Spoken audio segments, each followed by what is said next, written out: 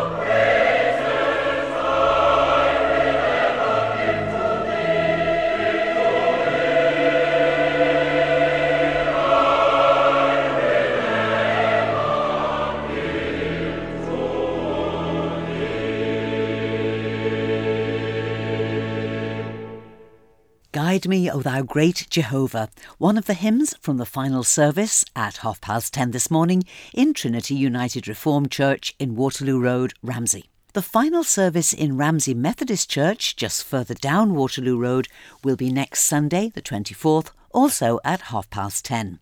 On Praise this morning, we find out how these two churches arrived at this partnership, which is set to be the first ever of its kind on the island.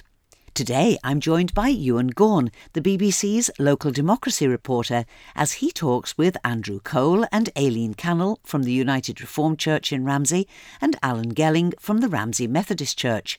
And I'll be talking with the ministers from the two churches, Reverend Brian Yardy from the Ramsey Methodist Church and Reverend Dawn Mather, who has responsibility for the two United Reformed churches on the island, St Andrew's in Douglas and Trinity in Ramsey. I asked Reverend Dawn to sketch out for us some of the background to this move, and she's joined by Andrew Cole, who's the secretary at Trinity. It was in 2015 when the first conversation took place between the then Methodist minister Andrew Emerson and myself, when we were talking about our congregations and how we felt that we could do more together maybe than separately. I think it's like many projects. A couple of people over a cup of coffee one day said, why don't we see what it's like meeting together and see how that goes. And so we brought together then our leaders and we went to Bride Methodist Church and shared in a conversation. That was maybe the first time that we really got to know a little something about each other. That led to 4 years' worth of quite detailed research and thinking about the practicalities and implications of making this change. For the URC, we have always, since our conception, we have actually always been ecumenically minded. We are a combination of three churches: the Presbyterian Church, the Congregational Church, and the Churches of Christ. So we have, at our beginnings, come together as three churches to make one church called the United Reformed Church.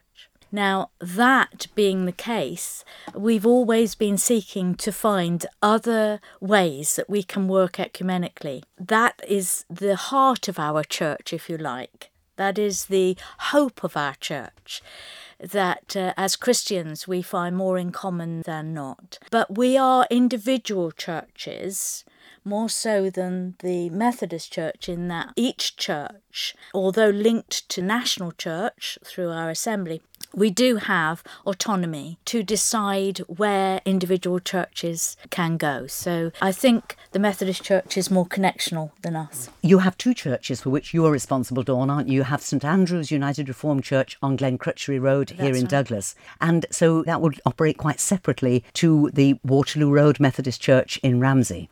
Yes, they do. And in a way, they're very different fellowships. Although both come from the Scottish Kirk tradition, one is more of a town fellowship church. In other words, everybody knows everybody, whereas Douglas is more of a gathered church. People come from all over the island.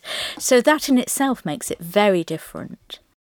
In 2015, we were reviewing how we were as a church and what we wanted to do in our community and with the sphere of influence in Ramsey, in the north of the island.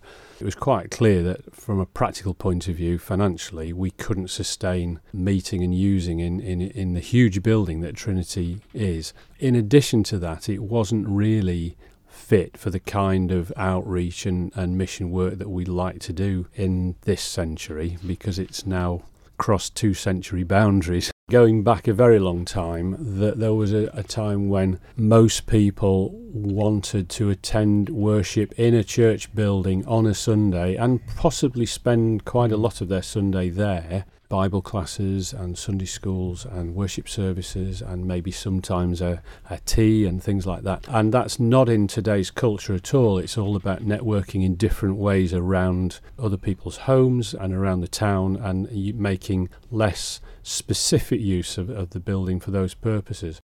My church, in a way, at Ramsey was already accepting that we needed to be church in a different way. And I think that when we came together with the Methodists, we met for meals together, we had worship together once a month. We took on board all the nitty-gritty of being together. And I think my church certainly found that it was a joy. It was not just interesting for them, they were invested in it. Aileen Cannell has had a long and very happy membership of Trinity. Believe it or not, 1962. The last 40 odd years, the church has really been very active. We had a new minister about 1980, and in that time we had guides, brownies, all sorts of things. And he started the band, he started the choral society. Through that came the summer singers. It's been a very musical church, and we have a lot of concerts, and it's been a very social church. We've had a lot of lunches and barbecues, and it's been a church that we had a lot of children in Sunday school who used to come in through all these different youth groups. But there's not many left that were there 40 years ago.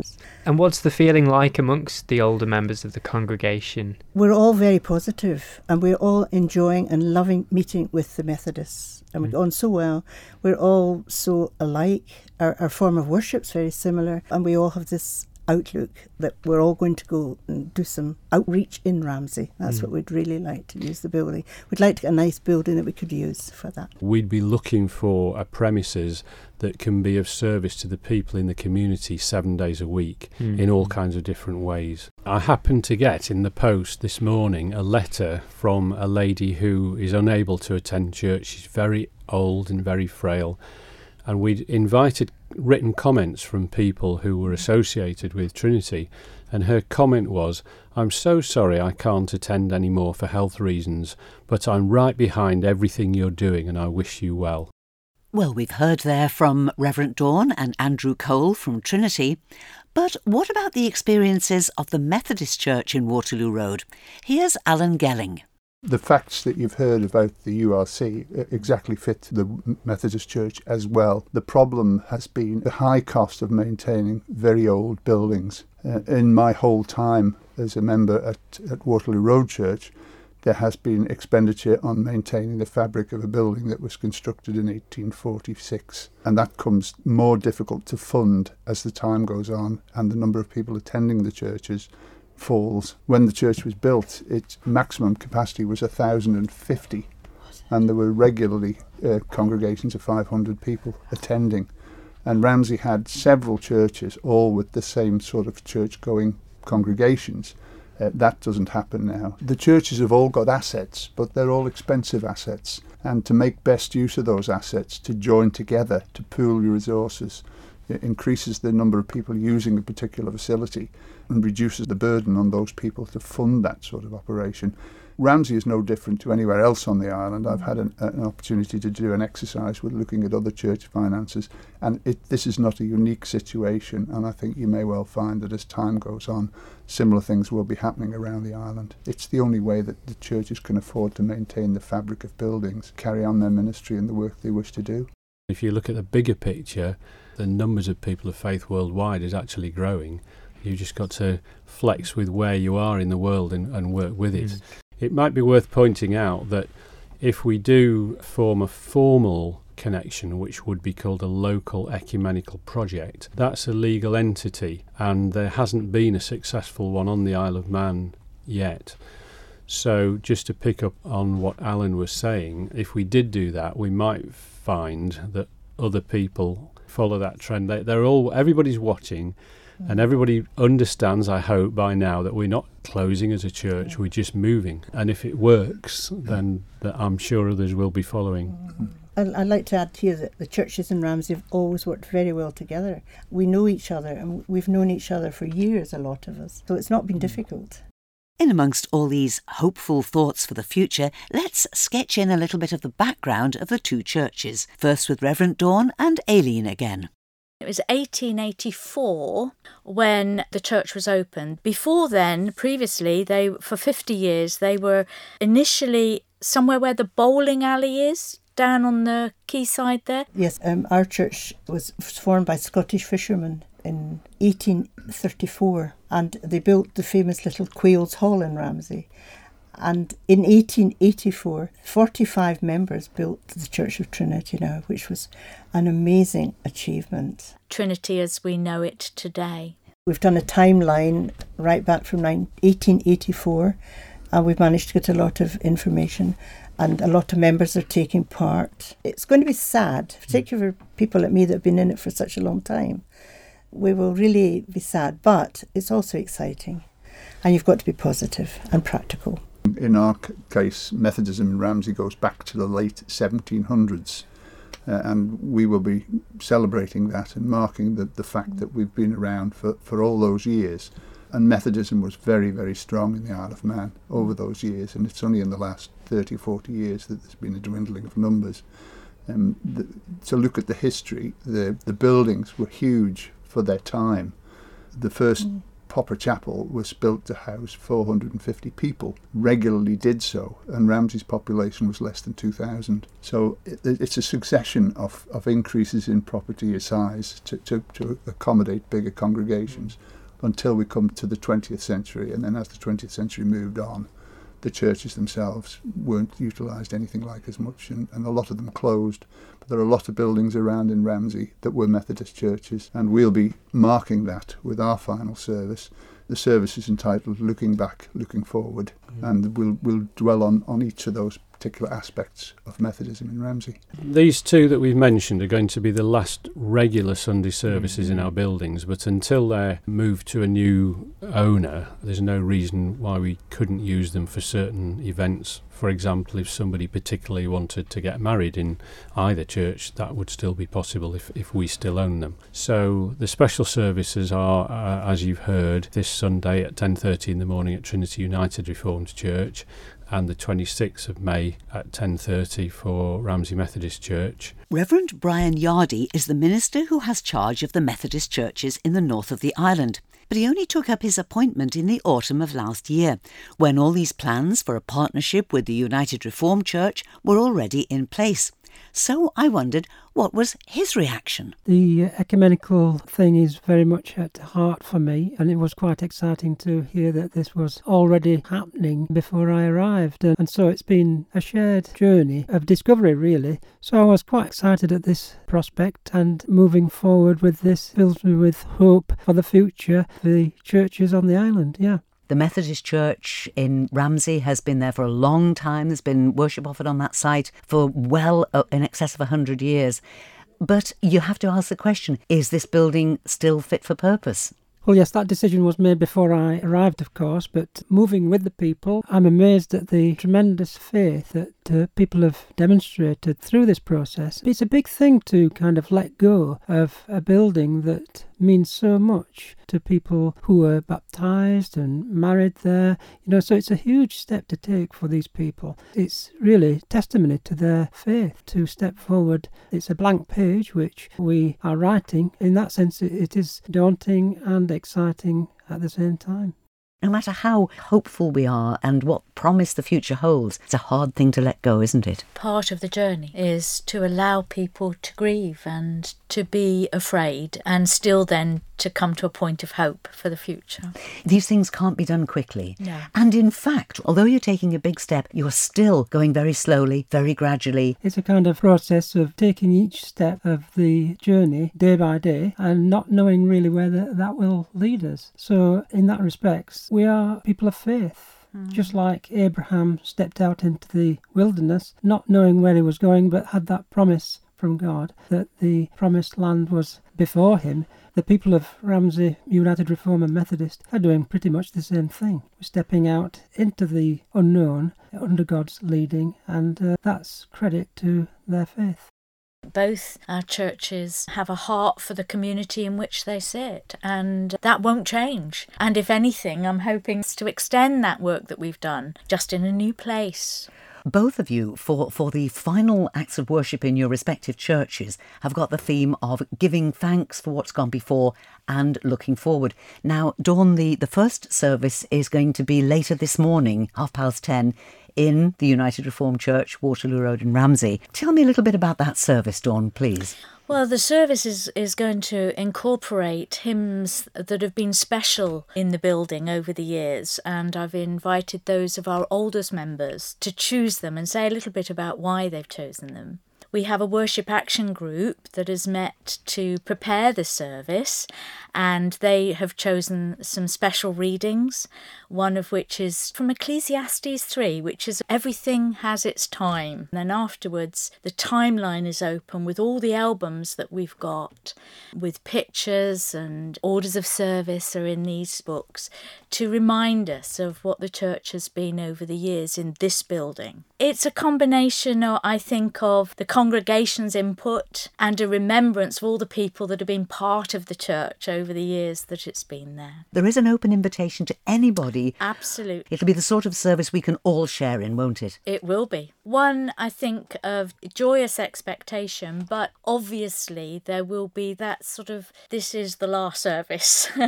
This is really happening. I think there will be that too.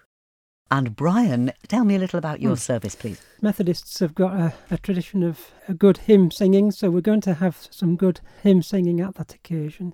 And people have decided to gather together various objects and to decorate each window in the church with different objects representing various aspects of ministry through the church through the years.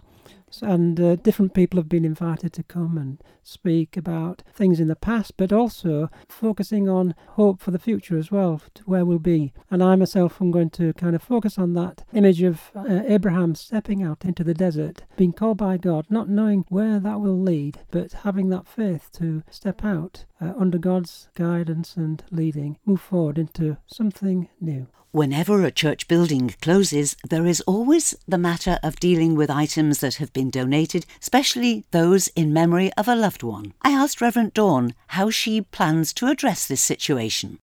We've actually taken photographs of everything that has been donated by people for the church, and that is one of the displays that's up, and we're hoping then to put that into a book so that we've got them. We'll always remember them. Even if we have to let go of things, we will still have a remembrance of who first purchased it and give thanks in that way. The Waterloo Road Methodist Church is sold subject to contract, and an offer, which has yet to be accepted, has been made for Trinity United Reformed Church. But as the two church families continue to cement their relationship, they're very grateful for the offer of a new temporary home for their shared services. And the temporary home is where? The hall at St Paul's Church in Ramsey, and it's really remarkable how things have turned out. The Anglicans invited us really to worship in their hall, so we thought this was really an answer to prayer. So we are really excited about the prospect of moving closer together with even another denomination tradition. So we're working closely together ecumenically. And when will the first service be in St Paul's Church Hall? That will be Pentecost, and Brian will be leading that service. And then the following Saturday, which is the 15th, a very special service where we sign our declaration of commitment yes, to one another, which outlines where we hope to go, some of which we've already fulfilled. We will have both leaders of our denominations, Reverend Richard Hall and Reverend Jackie Embry, who will come from my synod, and Richard will preach on the Saturday and Jackie will preach on the Sunday. So it'll be a lovely weekend. That's the weekend after Pentecost. And Pentecost Sunday is June the 9th, and the Declaration of Commitment will be signed over the following weekend, the 15th and 16th of June. I think most churches would say that there's a lot of anxiety over buildings. That's right. And preservation of buildings. And really, we are the living stones, not the buildings. We're not a museum keeper. My personal memories of Trinity United Reformed Church will always be linked with music. It was the home of Ramsey Choral Society from its formation by Reverend Ursley White in 1981, and in 1999 I had the pleasure of helping Ramsey Choral to make their first CD, when Mrs Mavis Quirk was their musical director and Mike Swain their organist. The CD includes a recording of one of the hymns that'll be sung at this morning's service, so it seems right that we should end our look at the merging of these two church communities with Ramsey Choral Society from exactly 20 years ago, singing "Great is Thy Faithfulness." Great is Thy faithfulness, O God my Father. There is no shadow of turning with Thee. Thou changest not, Thy compassions they fail not. As Thou hast been, Thou forever